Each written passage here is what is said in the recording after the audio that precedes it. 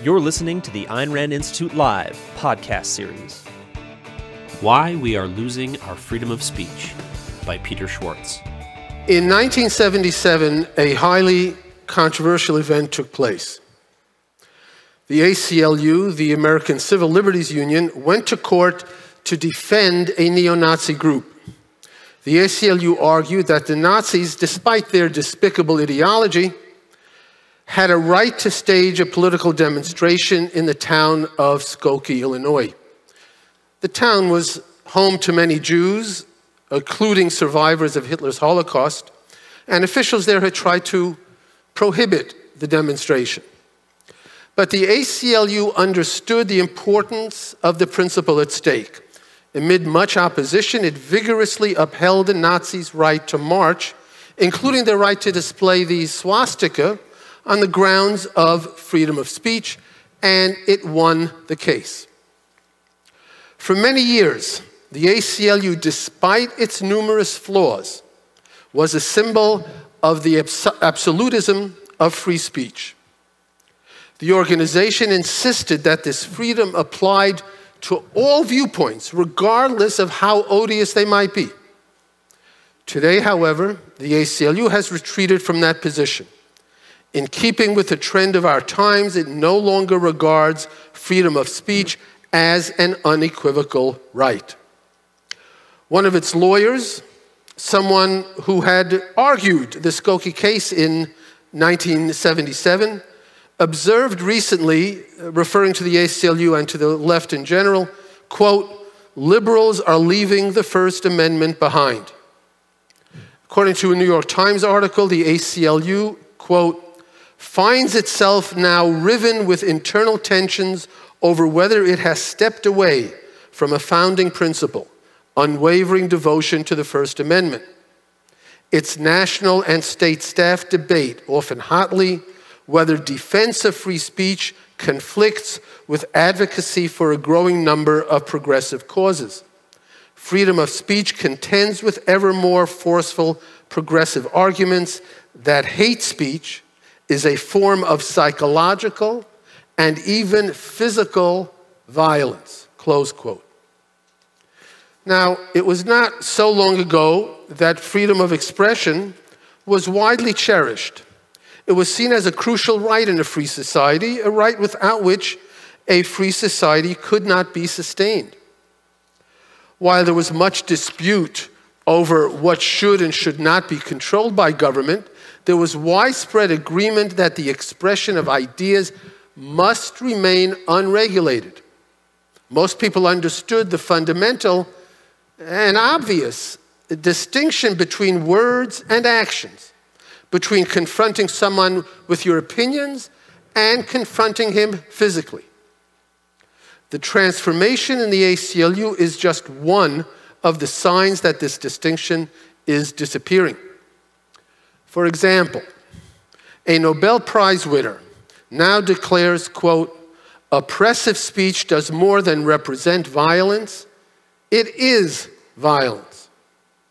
To refer to a transgender person by the wrong pronoun is, according to a speaker at the University of Maryland, quote, an act of violence." Across university campuses, students are demanding so-called safe spaces and trigger warnings to shield them from ideas which they regard as threats.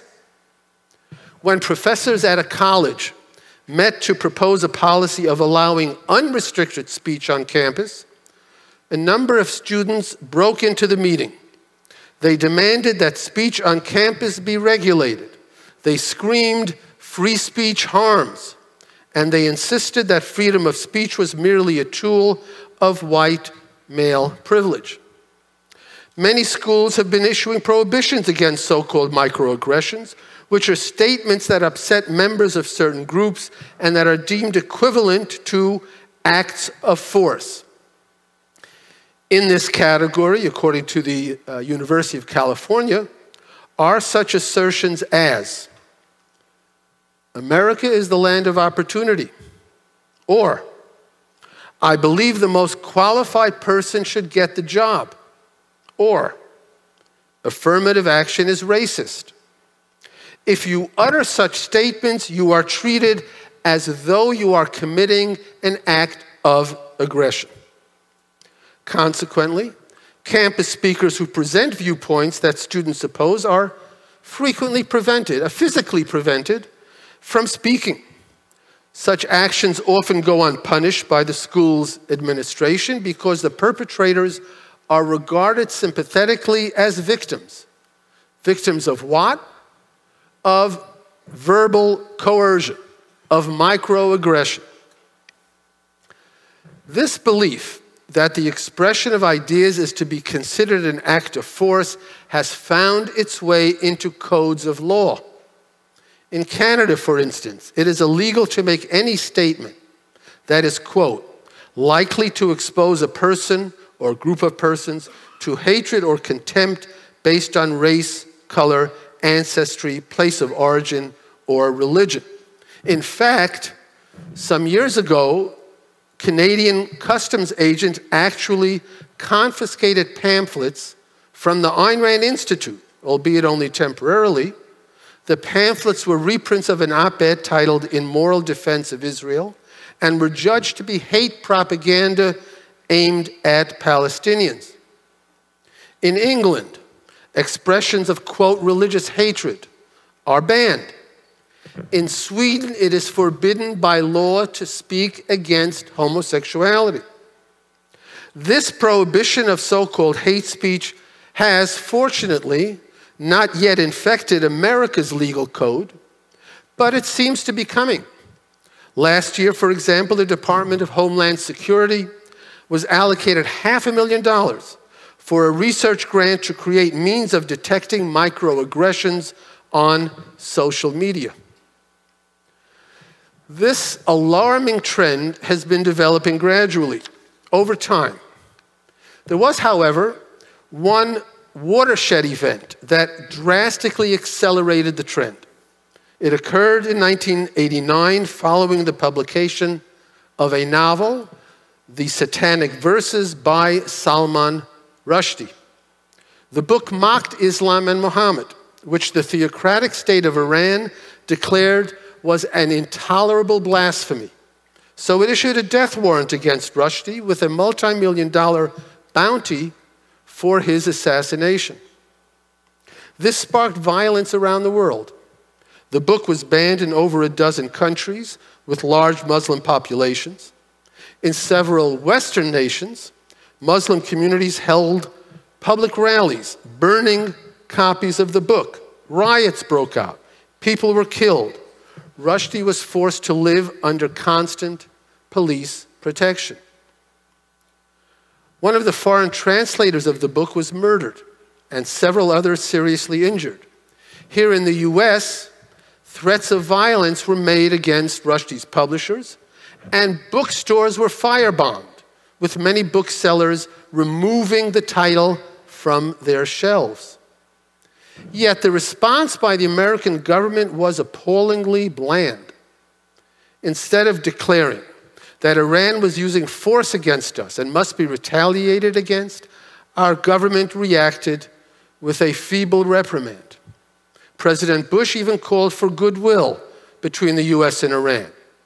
Rather than condemning Iran's theocratic rule, Bush took great pains to point out what a wonderful, peaceful religion Islam is, implying that he understood the Quran far better than the Ayatollahs of Iran did.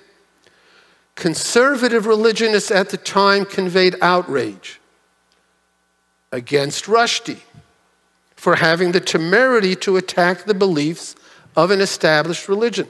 They expressed sympathy toward the millions of Muslims whose sensibilities, they said, were offended by Rushdie's disrespectful sacrilege. An editorial in Publishers Weekly, the industry's leading journal, recommended appeasement. It urged Rushdie's publisher to abandon plans for the paperback edition. Issuing the paperback, it maintained, will, quote, surely be seen as a slap in the face against the Muslims whose feelings have certainly been hurt by the book, close quote.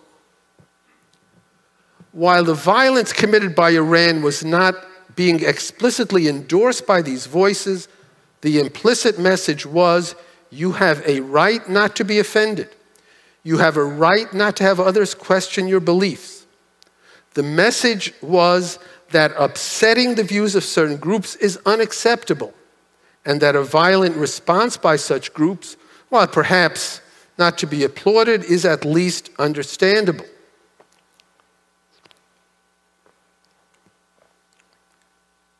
One result of all this was, and continues to be, an unwillingness by any major publisher or artistic group to produce serious criticisms of Islam. But the impact has extended well beyond religion, to virtually any belief held by some collective. Expressing a viewpoint that others find objectionable is now tantamount to committing an act of physical aggression against them. How has this happened? How did people lose the obvious distinction between thoughts and actions? Every child used to know the proverb that sticks and stones will break my bones, but words can never harm me. Yes, it's true that even in the past, freedom of speech was not completely inviolate. For example, there were always laws against obscenity, but those were the exceptions. When it came to typical communication of ideas, the right to do so was largely unquestioned. How have we now reached the stage where mere words are regarded as equivalent to physical force? How have we reached the stage where the utterance of a viewpoint that another person finds offensive, so-called hate speech, can become a violation of his rights? To answer that question, let's start by looking at the origin of the concept of force and at the philosophic context it presumes. Some of you may remember a talk I delivered some years ago titled Free Minds and Free Markets, in which I addressed this issue. Let me summarize part of that discussion. We observe people being punched, being shoved, being clubbed, being shot. We see a similarity among such actions. We integrate them and we distinguish them from what? From voluntary interactions between people. We grasp the concept force by recognizing that in human interactions there is an essential distinction between the chosen and the unchosen, between interactions that are willingly engaged in and interactions that are not. Now, it happens that we use the word force in reference also to acts of nature. For example, we speak of the force of gravity or the force of a hurricane, but that has a very different meaning. It's the same word, but a different concept. Here, in a human context, the concept force names the phenomenon of action taken against a person contrary to his choice. We realize that having a tooth punched out by some bully is an instance of force, while having a tooth pulled out by a dentist is not, even though in terms of physics there may be similar energy expended in both cases. We understand that having one's money taken by a mugger is very different from having one's money taken by a grocer in payment for food, and we classify only the mugging as an act of force. The crucial element is consent. You are the victim of force only when you do not consent to the action taken against you. We form the concept of force to differentiate it from voluntary interaction, and so it applies only when that alternative is possible. When it comes to acts of nature, falling rain may make you cold and miserable. A gust of wind may knock you over and cause you injury, but in neither case is force being used against you. Rain does not choose whether to fall on you. The wind does not choose whether to blow on you. It is not force. Nor conversely are you wielding force against a tree when you grab an apple off its branch, or against a river when you build a dam to stop its flow of water. The concept of force does not pertain to entities that lack free will. The concept of force, in other words, applies exclusively to actions taken by a volitional being against another volitional being who does not consent to it. However, this distinction between the chosen and the unchosen is still not enough for us to establish the concept. Not everything in the category of the unchosen qualifies as force. After all, we may not choose to have someone criticize our clothing or criticize our political views, but such criticism does not represent force. So there's another essential difference we must incorporate, namely the difference between the physical and the non-physical. We realize that an argument must be distinguished from a beating. Words must be distinguished from fists. Why? Because we understand that as volitional beings, we can choose to disregard someone else's words, but we cannot disregard his fists. We thus grasp the phenomenon of being physically forced to do something as against being persuaded to do something. We identify the concept force to denote a physical action to which one person subjects another person against his will. To repeat, the concept arises only when there's a distinction between the chosen and the unchosen, and between the physical and the non-physical. Neither of these distinctions exists in the non-human realm. In that realm, nothing is chosen and everything is purely physical. There is nothing non-physical in nature. There, all actions are automatic, deterministic responses to various stimuli. In that domain, the concept force that we have formed has no meaning. And this is true not just of the inanimate world, but of animals as well. The concept force does not apply to them. All their actions, including their acts of consciousness, are physically determined. If you want a hamster in a maze to follow a certain course, you can administer a mild electric shock whenever it takes the wrong turn, or you can place some cheese along the correct path. These two methods, the carrot versus the stick, are essentially the same in the animal world. Either way, the hamster must take a particular action. It is programmed to respond in a predetermined manner, either to the unpleasant sensation of the shock or to the pleasant sensation of the cheese. By contrast, giving a human being an unexpected electric jolt to stop him from walking in a certain direction is very different from offering him a cheeseburger as an inducement to change his path. The jolt constitutes force, while the prospect of the food, because it allows the person to choose freely, constitutes persuasion. Now, my point is not that animals have no rights and so you're entitled to use force against them. The point is that you are not using force against them. There are many actions you can take toward an animal. You may regard it as a value or non-value. You may act to benefit it or harm it. You may treat it humanely or subject it to cruel, arbitrary treatment, which, by the way, would be morally wrong. But properly speaking, whatever you do to animals, you are not using force. Take your pet dog as another example.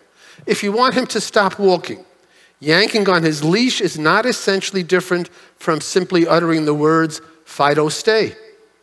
The leash does not represent force any more than your words represent persuasion.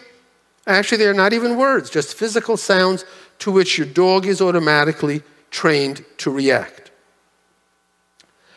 The concept of force pertains only to the volitional. It pertains only to physical actions taken by a volitional being to neutralize the choice of another volitional being. So now we understand the concept of force and where it applies. But before we can return to our original question about the attacks on free speech, we have to examine the effects of force, the effect force has on its victim. The body's mechanical functions, from the circulation of blood to the digestion of food, are automatic. The same holds for sensory perception, a level of awareness that man has in common with animals. He automatically sees what moves into his line of vision and hears what is shouted into his ear. His senses do not operate by choice. His rational mind, however, does. The use of reason does not happen mechanically. It requires a volitional effort. At the conceptual level, man must choose to be aware. He must choose whether or not to think. A bird, upon awakening, does not ponder, shall I hunt for worms this morning? Or should I tidy up the nest? Or just take the day off? Animals are innately programmed to take certain courses of action under certain conditions. Man is not. He must continually choose among the alternatives he faces. Force prevents the victim from freely making that choice. Since every act of choice is an act of the rational faculty, and since every act of the rational faculty involves an act of choice, when force nullifies choice, it nullifies thought. It nullifies the functioning of a conceptual consciousness. Let's see exactly how this occurs. If you know something to be true or false, a gun cannot make you think otherwise. It can't make you think 2 + 2 = 5. It can't force you to know what you know is not so. If you're a physicist and a gunman orders you to design a perpetual motion machine, and you are convinced there can be no such thing, you cannot proceed. The gunman cannot make your mind believe something is possible when you know it is impossible. And trying to comply with his command will just leave your mind paralyzed. That's fairly obvious, I think. But what about force aimed strictly at action? Let's take a stereotypical example. You're an expert in explosives engineering, and a terrorist kidnaps your children, your wife and your children, and orders you to build a bomb for him. He said, or he'll kill your family if you don't. You comply and build a bomb. Is your mind functioning? You think about acquiring the necessary materials, putting them together in the right way, making it all work, and you complete the task. Aren't you engaged in thinking despite the force? No. The question that needs to be asked is, what is the force being directed against? What is it that you do not want to do willingly that you are being made to do unwillingly? Well, it's to build a weapon for the terrorist.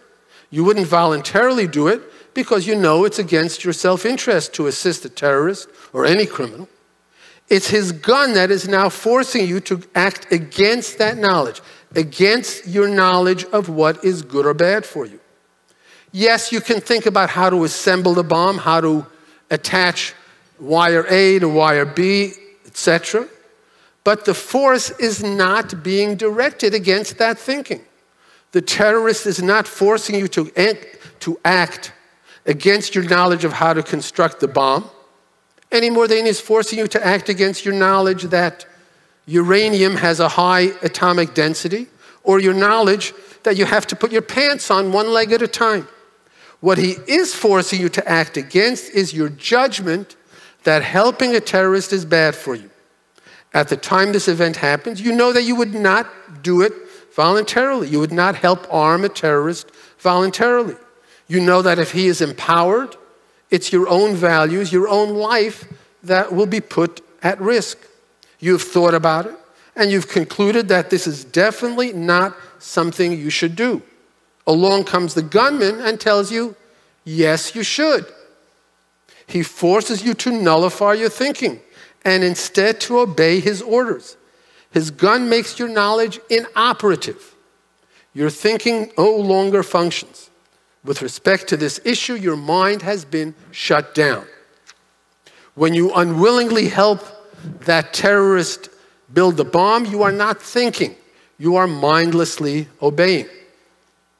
And this negation of thought extends further.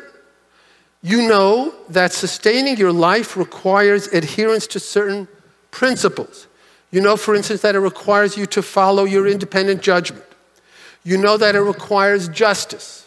You know that it requires you to encourage and reward the rational and to discourage and punish the irrational. You know that it requires the honest exchange of value for value in dealings between people.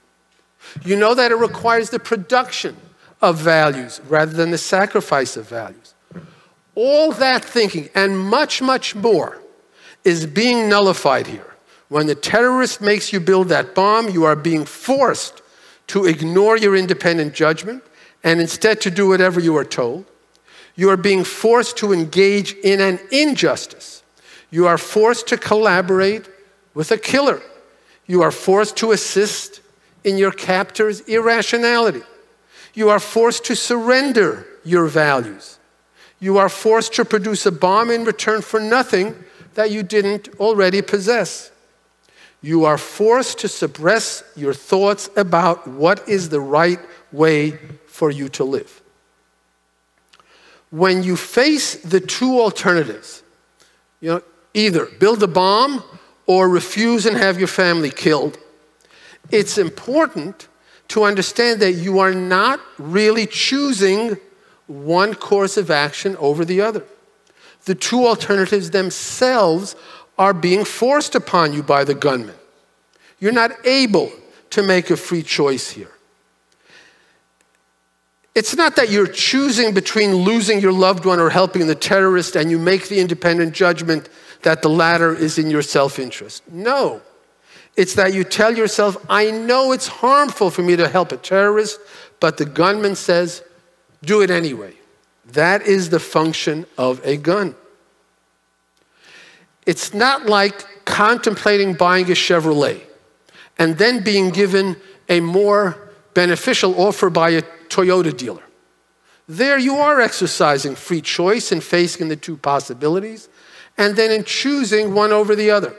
A choice you make because you decide you will be better off because of it. Here, however, building the bomb rather than having your family killed is not a free choice. It's a choice imposed upon you by force, and you're not better off because of it. You have gained no value. You're simply avoiding the destruction of values you already possess. Imagine that after the bomb was built, the terrorists were to forcibly grab your hand, and physically press it on the detonator switch to set off the bomb. Obviously, you won't say you chose to do that. You did not choose to do that. You did not choose to explode the bomb. Well, there's no difference. It's no different from you're deciding to build the bomb in response to the threat against you and your family. You did not choose to do it. You did not follow your judgment. You were forced to suspend your judgment. Morality, which means your chosen code of values that guide your life, that ends where a gun begins. Ayn Rand described the act of force as, quote, interposing the threat of physical destruction between a man and his perception of reality. Here, when you become the victim of force, your perception of reality is annulled. Reality tells you that it's bad for you to help the terrorist. The gun makes that perception inoperative. It's as if that knowledge, that part of reality, does not exist.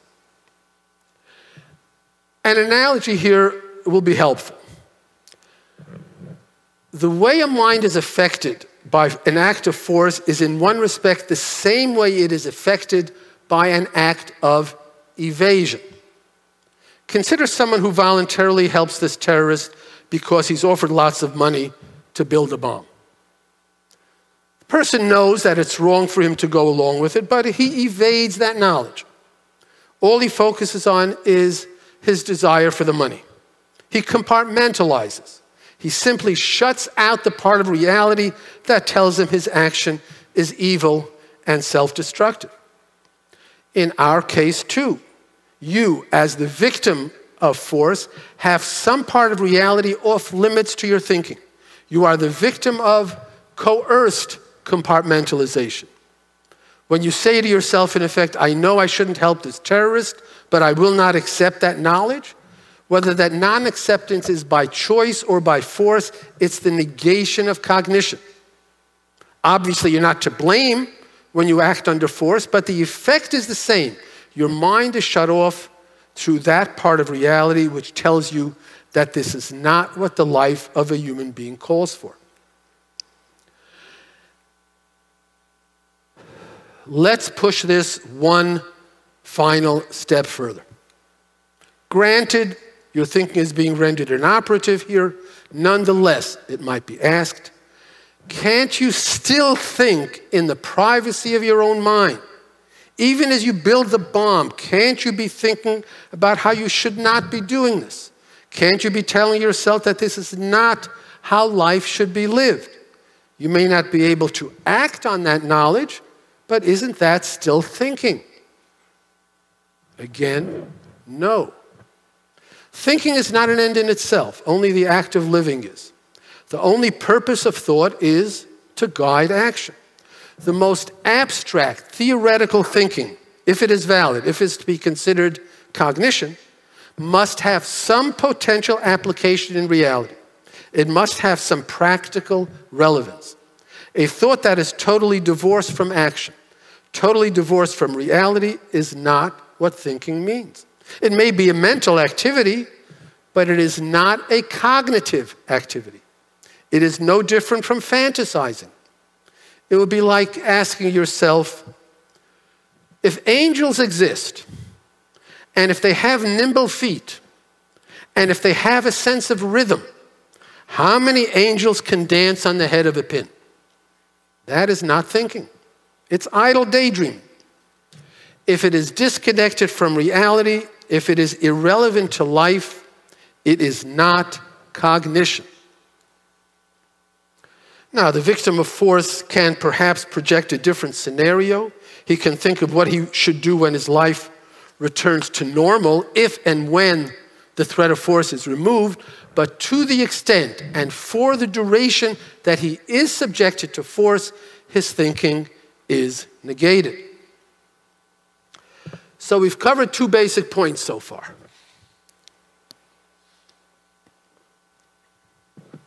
One, force applies only to volitional beings.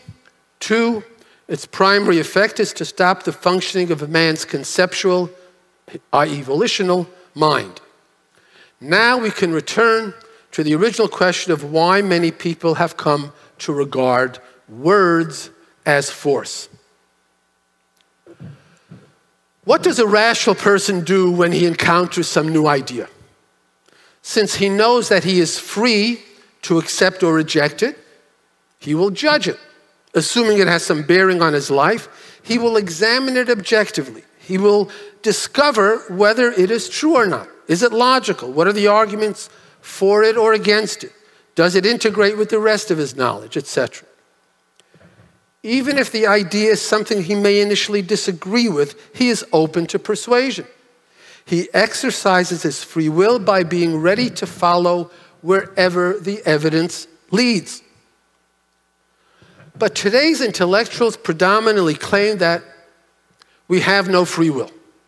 The content of our minds is not the product of our autonomous choices. Instead, they say, whatever ideas we hold are determined by forces outside our control. We are simply passive reactors. One common version of this view is stated by a professor at Duke University. Quote, "Nothing that passes through the human mind doesn't have its origin in sexual, economic, and racial differentia." A similar version is presented by a feminist theorist who rejects the whole process of objective scientific inquiry because it is, quote, "a male way of knowing." Another related version is offered by a mathematics educator who complains that only the math of the Western world is being taught in our schools. Quote, Eurocentric math has become the de facto way of understanding the world of math. Instead, mathematics educators should adopt ethnomathematics into their lessons. Yes, ethnomathematics, which is exactly what you think it might be. They should adopt ethnomathematics into their lessons plans because mathematics should reflect mathematical understandings and practices from the whole world, not just part of it. In other words, an individual's ideas are not the result of his own thinking, of his own free choices. Rather, they are the deterministic products of his social environment, specifically of some collective to which he happens to belong. This is what people are taught today. They are told that volition is a myth. And if volition is a myth, then objectivity is a myth.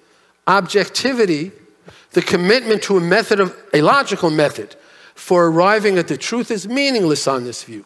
A method we choose to follow for the purpose of distinguishing between truth and error is meaningless if we are not in control of our own minds.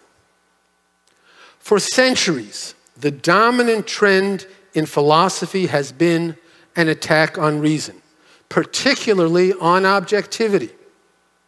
A currently influential school of thought called postmodernism has made this assault unusually explicit. Is there an objective reality which exists independently of man's consciousness? Quote, all the following quotes are from the Encyclopedia Britannica. Quote, postmodernists dismiss this idea, the idea of an independent reality, dismiss this idea as a kind of naive realism.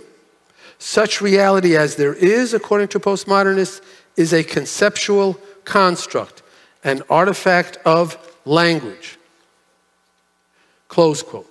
Can statements be objectively true or false? Quote, the postmodern denial of this viewpoint is sometimes expressed by saying there is no such thing as truth. Close quote. Is reason, is logic universally valid? Quote, for postmodernists, reason and logic, too, are merely conceptual constructs, close quote.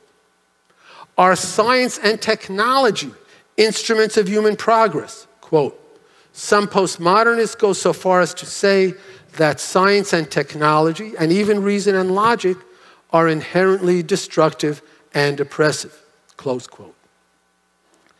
This philosophy is pervasive among intellectuals today. And its political, social manifestation is multiculturalism. Multiculturalism is the widely accepted view that all cultures are equally valid. Ultimately, that all ideas and all values are equally valid. They're all valid according to the multiculturalists because there is no objective standard by which you can validate anything. All our convictions are shaped by outside forces not open to our choice. Race, gender, ancestry, geographical location. There are many different ways of thinking, we are told, as determined by the group to which we belong. Consequently, the purveyors of multiculturalism create such intellectual categories as the female theory of law or the white interpretation of history. So there's a black way of thinking, a white way, a female way, a gay way, etc., etc. All the crucial advances of Western civilization, reason, science, individualism, capitalism, are all dismissed as the biased output of white European males concocted by the powerful in order to oppress the powerless. Is science better than superstition? Is freedom better than dictatorship? Is modern medicine better than primitive witch doctoring? There are no objective standards, we are told. Every idea is simply the unchosen product of one's class. As just one illustration of how entrenched this view has become, consider the fact that scholarly articles now include a positionality statement by the author. What in the world is a positionality statement, you ask?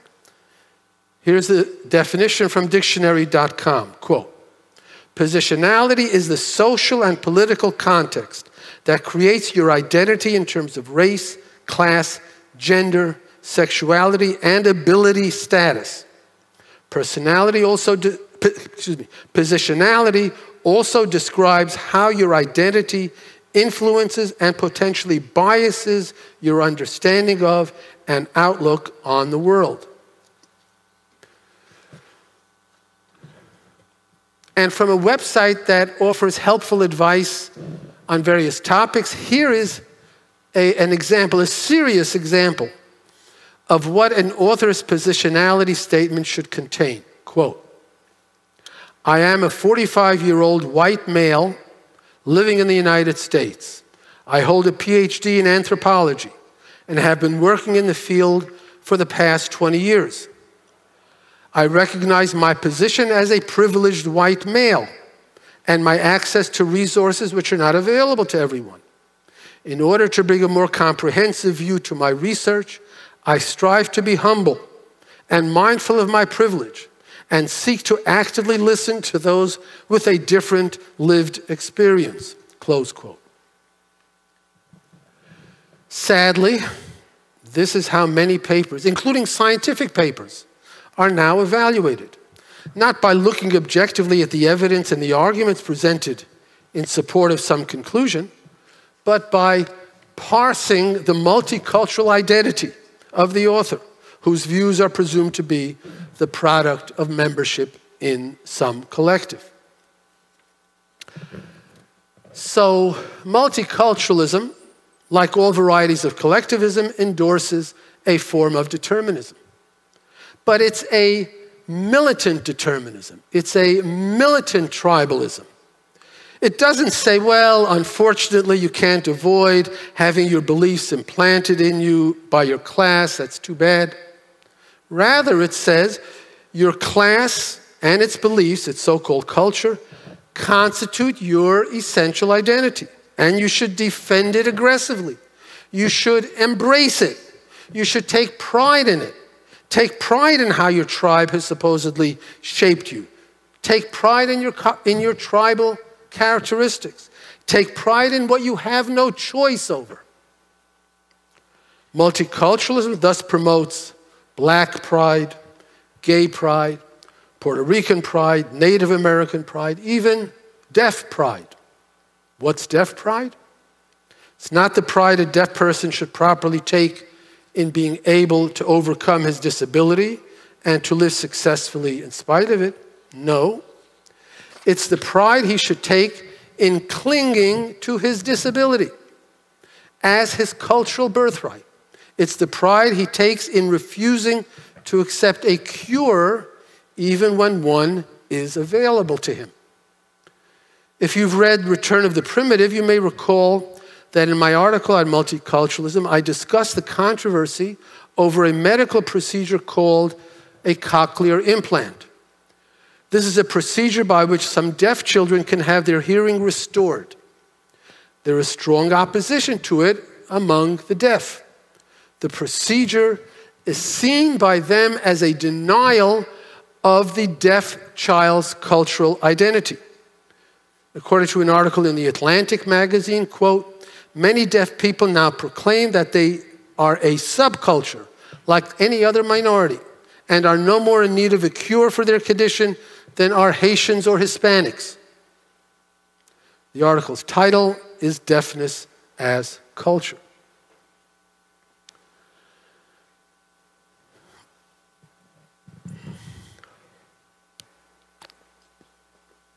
Now, since the content of your consciousness is determined by the tribe, the so-called culture, to which you belong, if you happen to belong to the tribe of hearing people, deafness is undesirable to you. If you belong to the tribe of the deaf, deafness is to be welcomed. It is to be appreciated. It is to be venerated. Nothing is objectively good or bad, remember, but your tribal identity cannot be questioned or denied. As a result of this monstrous creed, many deaf children are consigned by their parents to the tragedy of a lifetime of deafness, of unnecessary deafness. Now, those who are influenced by this philosophy, especially today's college students, will not attempt to judge the ideas they encounter. They will not try to learn whether a given idea is true or not. There are no objective truths. There are only the deterministic beliefs of one's class. Ideas are not transmitted by reason and logic. They are simply injected into one's passive brain. A multiculturalist cannot declare, I believe this because I can prove it. All he can say is, I believe it because my tribe feels strongly about it. He cannot point to facts of reality in support of his view. Every tribe has its own reality. If he hears an idea with which he disagrees, therefore, he will summarily reject it. He will not be open to discussion or persuasion. To a mind reduced in effect to the equivalent of an animal's automatic consciousness, no persuasion is possible. But further, not only is persuasion not possible, but as with an animal, no distinction exists between force and persuasion, between fists and words. After all, there is no self-generated thinking to be negated by force, and there is no self-generated thinking by which to engage in persuasion. For that hamster in the maze, there is no difference between the electric shock and the piece of cheese. If man too is just a deterministic creature, there is no difference between having an argument directed at one's mind or having a gun pointed at one's head. It's all the same. The recipient experiences them both as simply a means of making him change his behavior. Those who hold this premise about volition and objectivity, what action will they take when confronted with views they find unacceptable? When they hear the idea say that affirmative action is wrong, or that men who transgender to women should not compete athletically against biological women, or that deafness is a disability that should be cured.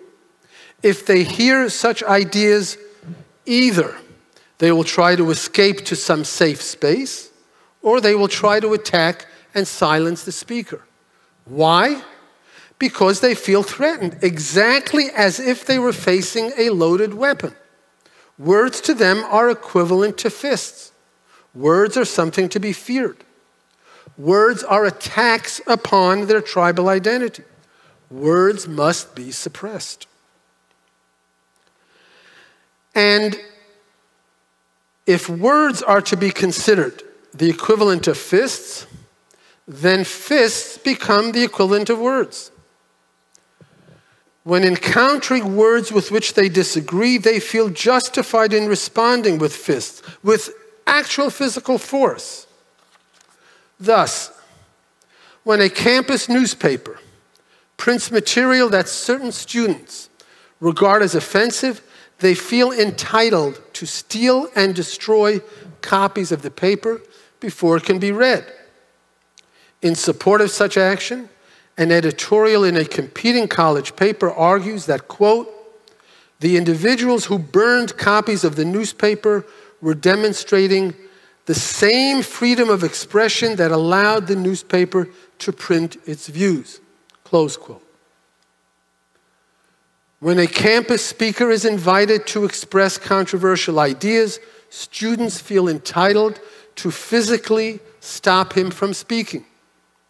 In support of such action, one university administrator argues that this violent interference, quote, should be understood as an attempt to ensure conditions of free speech for a greater group of people, close quote. Which group of people? The people who feel that their freedom to express themselves consists of the right to use force. This is the same rationale used by the violent crowd that stormed the Washington, D.C. Capitol on January 6th of 2021. They were just expressing their view about the election results. It's the same rationale used by the violent crowds that looted and burned property during demonstrations by Black Lives Matter. They were just expressing their views about racism.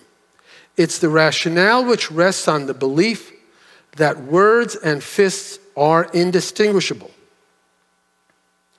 And if that becomes widely accepted, it will be the death knell for freedom of speech.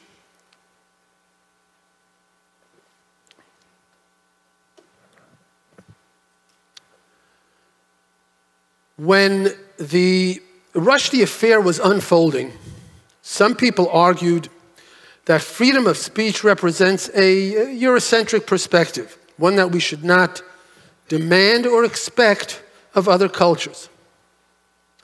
In response to this, the New York Times issued the following surprisingly impressive editorial. Quote, "Some Americans come close to suggesting that free speech is a complicated Western concept, inapplicable to other societies. This is bad logic and worse policy. By this logic, should one remain mute if non-Western societies condone slavery, torture, infanticide, and the immolation of widows? To excuse book burning, whether in England or India, is to throw reason itself on the pyre." That's pyre, P-Y-R-E, close quote. I doubt that this represents today's viewpoint of the New York Times editorial board, but it certainly remains true. To rescue freedom of speech, it is indeed the principle of reason that we have to rescue. Reason and its source, the free mind. This growing attack on volition will certainly affect all our freedoms. But our freedom of speech is what we should be particularly concerned about. Free speech is our last protection against political tyranny. No matter how severely our lives might be regulated in other areas, as long as we are free to communicate ideas, there is always hope for the future. There is always hope for a future that is open to better, radically different ideas. That future will be secured when the meaning of the free mind is understood. That future will be secured when people realize that each individual does ultimately control the content of his consciousness, that he is free to judge any idea he comes across, that he is able to decide independently whether any idea is true or false. That future will be secured when people realize that there is only one thing to fear about an idea: the unwillingness to think about it. It's our job, the job of the defenders of the free mind, to help teach this to the world. Thank you.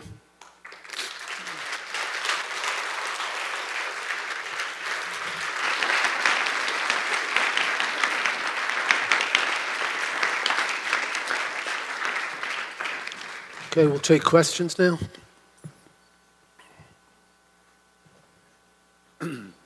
There's some journalists, Matt Tabai and Michael Schellenberger, and the Free Press that are they're fighting what they call the censorship industrial complex, which is the apparently a union between government, big business, and large institutions like academics. Do you think, first of all, do you think that they are also the reason this censorship industrial complex, that they are also enthralled to this multiculturalism, and this is the driving force for the censorship? Like they're trying to censor Facebook and Twitter. They were doing this. That this is the multicultural is No, I think that's a different aspect of the censorship mentality.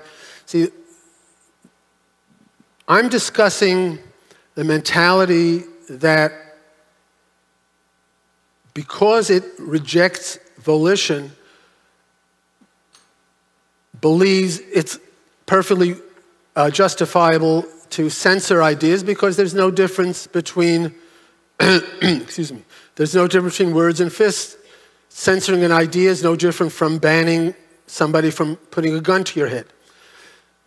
There are other enemies of free speech. And that they are a growing threat. There's a threat to free speech from the idea of paternalism, which is, I think, partly what this contingent comes from. They think we have to censor Facebook and Twitter because there's all this, quote, misinformation going on. We can't rely on people to judge for themselves what's true or false. We have to have the government step in and tell them. And that is a very dangerous development. That definitely is going to lead to censorship as well. So there are several branches within this censorship movement, but I think the most dangerous one, the most far-reaching one, is the one that directly comes from the denial of volition and preaches the whole multiculturalist dogma that everyone's ideas come from their class and therefore there's no difference. There's no such thing as persuasion, so there's no difference between words and force. Thank you. Hello. So I've experienced in business culture a trend where the act of persuading others is now frowned upon. Really? Yeah. For example, I've had people tell me that they felt that the act of trying to change their mind was aggressive.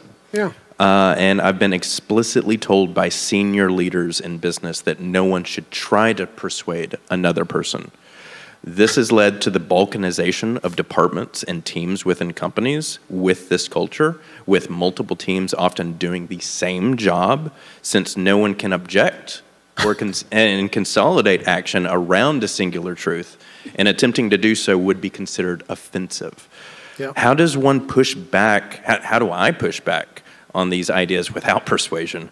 And and I mean, are those that hold these ideas and these premises just too far gone by default? What can I do? Well, first of all, you're making my case. I didn't realize it had infected business to that extent. You're asking the following question. How can I persuade people they're wrong without persuading them? You can hold a gun to their heads, but that won't work. To not be facetious here, there is no way. You've got to talk to somebody, talk to the they can't all be that irrational. It's inconceivable that you'd have a whole corporation where everybody is so far gone that they think that an argument is the equivalent of force. So you have to find people who are receptive to reason. Find department heads or lower level managers or whatever. Try to find people who are sympathetic to your ideas. There have to be such people in that company. And try to organize them. Form some kind of a committee, because the corporations always will respond to a committee. Form a committee, the committee for the free mind or the committee for rational persuasion, and write a reasoned letter explaining succinctly your views and circulate it. You definitely will get some support. I guarantee you. How much, I don't know, but you definitely can do something to try to break into this censorship roadblock.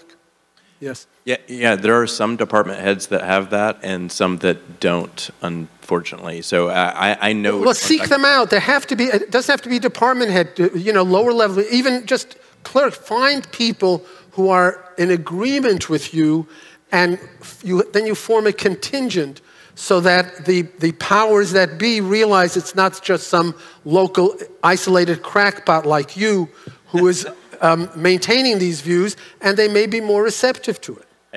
I like that. I suppose it makes everybody feel more comfortable about speaking openly, too, with that cultural pressure coming down on everybody. So, thank you. Okay. Hello. I'm old enough to remember the time when the United States was the single biggest source of income from smuggled books printed by Olympia Press in France. There were more books prohibited in America than in any other country they dealt with. So free speech was a moment in history, and a very brief one. And we cannot claim a history of free speech. It is a new idea, and I think Ayn Rand contributed enormously to the idea that followed the publication of her books, The Freedom of the Mind. No, I don't agree with you. The censorship you're talking about that Olympia Press smuggled to other countries was almost entirely books that had been banned on grounds of obscenity. There was not a major censorship effort on books based on their intellectual or ideological content. I mean, even recently, when was the Supreme Court decided that flag burning was a protected activity? I know it was a divided court. I don't remember how long ago that was. That was continuing the trend at that time of defending free expression. In fact, it went too far because there were many activities that were lumped into free expression and granted the protection of the First Amendment, like protesting or passing out leaflets on private property in malls was deemed to be an expression of the First Amendment right rather than the violation of the property right of the owners. So the principle of protecting the expression of ideas, that you cannot censor something simply because you're saying it's ideologically or philosophically wrong, that is that's a recent development that's taking hold. That is not what had happened in this country for the past 50 years. The issue of indirect force, I'm not sure whether there's any relationship of indirect force to freedom of speech, but given you spend good amount of time on explaining how extremely important it is to understand what force is, may I ask, there is a definition, right? There must be a definition of what physical force is, given there are two aspects, right? Force, there has to be physical and there has to be some choice involved that is negated by force, by physical force. What is, thinking about indirect force, how is indirect force covered in, let's say, defining what physical force is or what force is in this context? How do we cover these cases of indirect force? Okay, indirect force is essentially fraud. Yeah. In effect, taking someone else's property by misrepresentation. You tell somebody, I'm selling you this car, you give me money for it, turns out the car doesn't run or whatever. You misrepresented the item, so you've taken his money by force. So it's indirect force, but it's force because it's the same as if you picked his wallet out of his pocket and took his money directly. The definition of force that would cover it is not a problem. Force is a physical action against someone, taken by one person against another, without that person's consent. So that includes pickpocketing him and stealing his wallet directly. It includes indirect force, where you're taking his money without his consent, because he consented only to giving you the money only if the car was running. The car isn't running, so he did not get what he was supposed to get. He did not. You did not fulfill the terms under which you took his money. Therefore, you're taking it without his consent. There's no problem in covering all kinds of indirect force with the same definition. You just have to think about it a little bit. Peter, we have a question online. Yeah. Christian asks, what do you think about the trend of answering many statements with accusations of phobia? So Christian gives the example of transphobia. I might add Islamophobia. What do I think about the people who use that accusation as a means of silencing? I think many things. Now, actually, the talk this morning by Ankargate was a good statement of this type of approach. It's an approach which distorts cognition for some ulterior motive. So the concept of transphobia or Islamophobia is an anti-concept. It's a package deal. It's not a valid concept. And it's used instead of answering the legitimate objection or the legitimate argument someone raises. Let's take transphobia. I'm of the view that people, obviously adults, that is, not minors, adults should have the complete right to take whatever surgical or medical steps they want to try to change their gender. They're free to do so. But someone who is a biological male who declares himself to be a woman should not be allowed to participate in athletic events against biological women for obvious reasons. Or such a person should not use the same bathrooms or locker rooms as biological women. That's obvious. But they don't want to address the points. They don't want to address the arguments about why that's perfectly rational. Instead, they just try to dismiss the whole issue by smearing people with, well, you're transphobic. You have an irrational fear of transgender people. Or you have an irrational fear of Muslims. Or irrational fear of gay people. Get them to address the legitimate points being raised rather than using a package deal as a smear, as a means of avoiding the actual intellectual issues involved because they can't answer the rational arguments. They need to use some kind of subterfuge in order to avoid having to address the issue. Hi.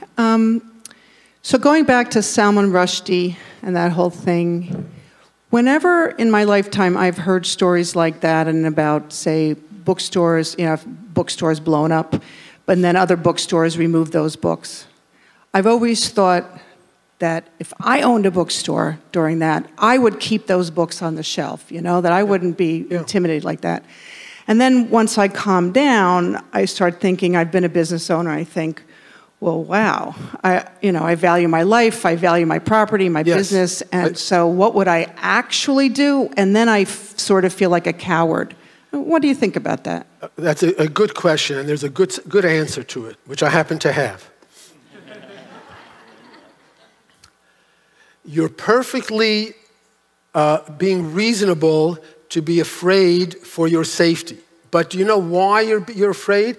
It's because our government has been derelict in its responsibility to protect you. That's the government's job. If we had a proper society, a proper government, first of all, Iran wouldn't have even had the nerve to do it, but if it did threaten us that way, we would have responded. And while the threat was still in existence, they would have policemen at every single bookstore that had the book to protect you, because that's the government's job. It's like people who are afraid in criminal cases. They're afraid to testify against these mafia or these really hardcore, vicious criminals. They're afraid to testify because they think that they will be the targets of attacks by these criminals. And they're right to fear because our criminal justice system does not protect them. It doesn't keep these vicious criminals isolated in jail, without bail, without access to anybody, including their lawyers, when they're obviously threats to anybody. So if we had a proper government, a proper legal system, then you wouldn't need to be afraid if you had the bookstore. Now you're perfectly entitled. You are not a coward, absolutely not. It's perfectly rational to feel afraid of that. And you're in an untenable situation. You have no good solution. Just like, the guy building the bomb with the terrorist puts a gun to his head. That's what's happening to you. The terrorists are putting a gun to your head, and you don't know whether to comply or not. But it is not your shortcoming. It's the shortcoming of our government. Hello, I have a question for you. I'm a certified public accountant working for a large accounting firm, and I would like to hear your comment on two facts. Number one is the American Institute of Certified Public Accountants issued a report in 2019 stating that only 2% of all U.S. certified public accountants are people of African descent. Moreover, only 1% of the partners in accounting firms are black. So right now, the trend in the accounting profession is to institute committees, groups that are trying to close the gap and bring diversity. They call it diversity, they call it equity. Would you care to comment first on the gap itself, and number two, on the effort to close it? Yes. I'm going to start with the second, and I'll get to the first. The idea that to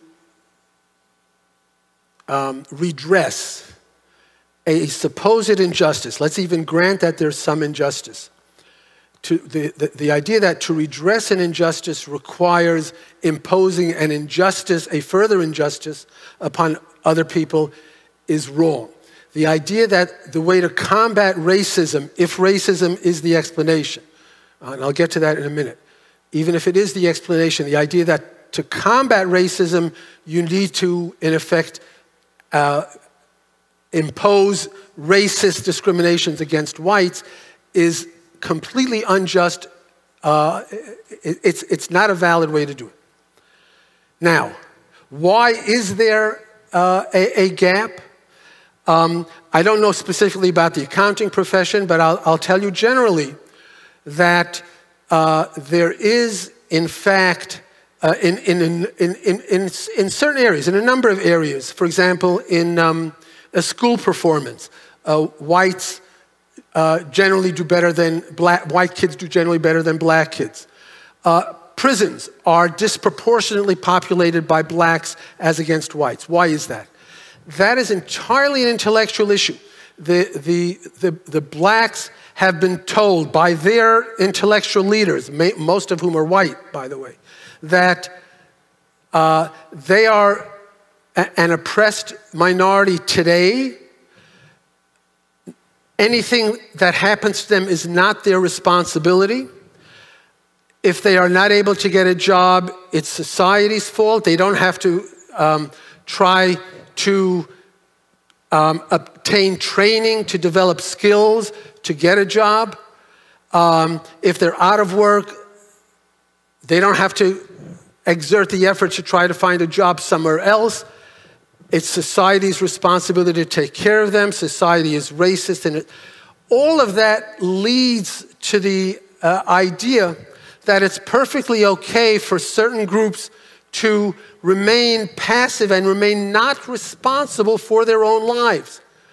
So they don't, those who accept this philosophy, they don't exert the effort. They don't do what they could do, and therefore, if they resort to crime, it's excused, well, you're poor, It's understandable you become a criminal. Nobody should blame you. What is the inevitable result of this kind of teaching that has been drummed into their brains for decades and decades? Obviously, you're going to get more people resorting to crime. You're going to get more people being unemployed or not able to find a job in the first place. You're going to find more students not being willing to devote the effort to studying that their white counterparts do. So, and again, I don't know specifically about the field of accounting, but so I don't know the reason why there is this disparity there. But regardless, the two things that have to be changed are, one is we have to change the idea that people are not responsible for their individual lives. Racism today does not explain why people are miserable or poor. I mean, there are obviously isolated cases of racism. There are many racists, unfortunately, in this country. And racism is being encouraged by the very people who claim to be opposed to it, because there's nothing more systemically racist in our society than affirmative action programs. So it encourages racism on the other side as well as a response. But this country, and I gave a talk last year, I guess, about whether this country has a systemic racism problem. It does not. Again, the primary manifestation of racism today is mainly on the left with affirmative action and so forth. And I don't deny, and it's true that there are going to be many racists in this country. They are not the ones controlling the institutions in this country. If you encounter a racist employer, you go to another employer who will hire you. We do not live yet in a completely irrational racist society. And the second point was, again, you do not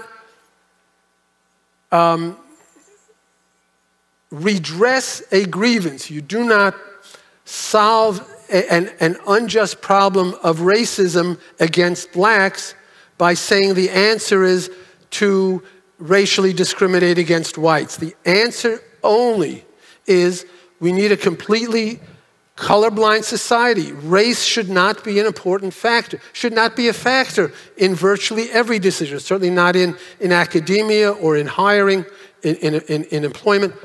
It should not be a factor, and the left is adamantly opposed to the principle of colorblindness, and they want to entrench racism forever.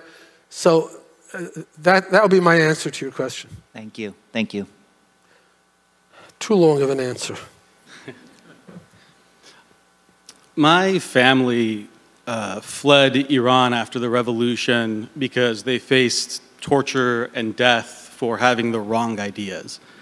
But that seems quaint. The case of Salman Rushdie seems almost innocent compared to maybe the last 10 years in this country, where it almost feels like a modern-day Inquisition. They don't seem to want your silence. They want you to see the color red and declare it's blue wholeheartedly, as if they've changed reality. Is there an element of that? Could you comment on sort of the difference between this modern censorship and what we normally think of as just suppressing ideas we don't like? Well,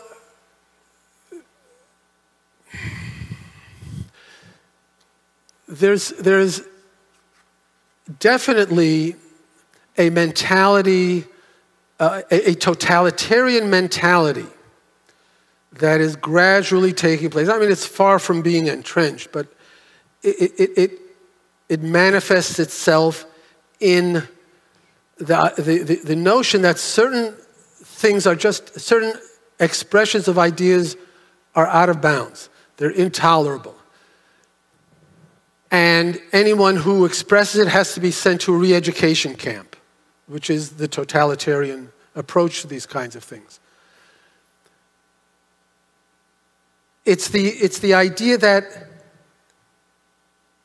the way to handle people who disagree with you is not by trying to argue with them, not by offering them reasons why they're wrong and you're right, which used to be what was done, but there's no point in arguing. You know, in a totalitarian country, let's say a communist country, in North Korea, somebody gets up and says,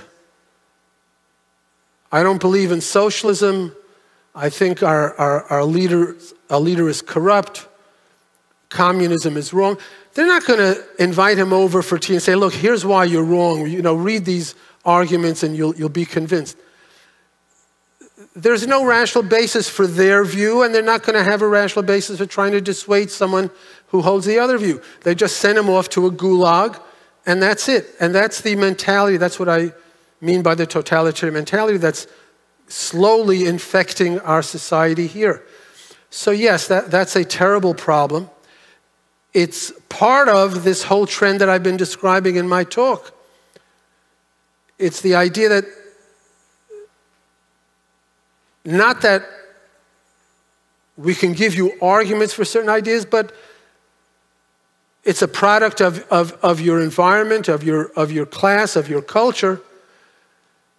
And we can't tolerate any dissent. We can't tolerate any disagreements, which are attempts there to deny our identity. And the whole sphere of argument, of persuasion, of discussion is being wiped out.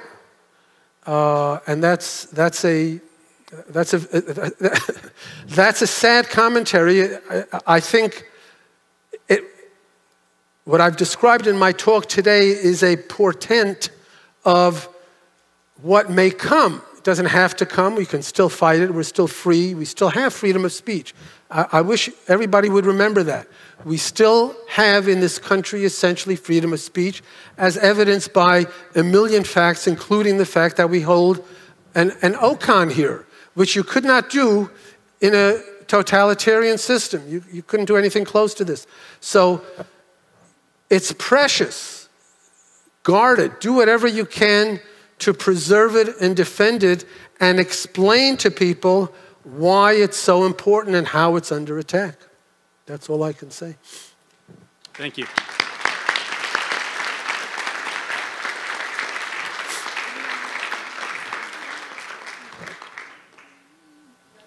That's it?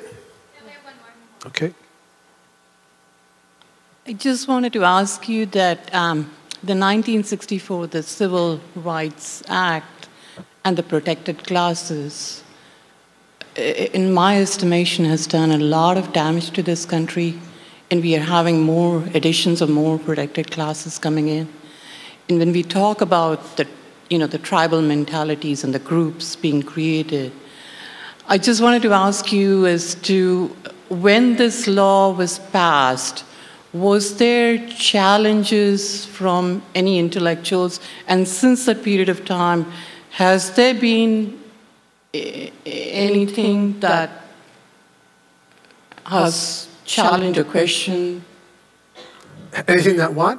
What was the last? Has questioned the reasoning behind the laws, that law? Well, there's certainly now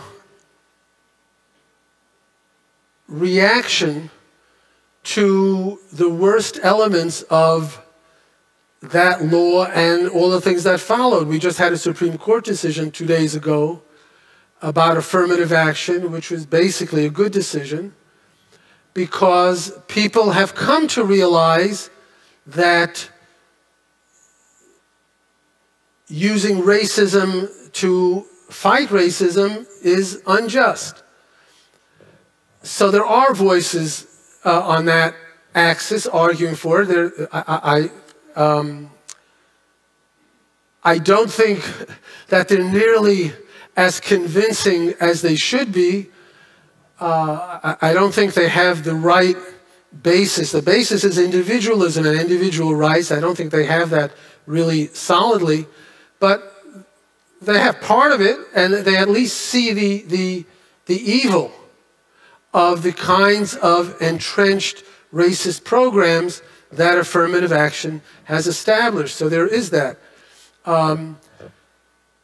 Specifically in 1964, I don't know what voices there were then, but now, and certainly, you know, Ayn Rand has written a fundamental article about the nature and the evils of racism, which should be distributed and widespread, certainly in the context of that Supreme Court decision.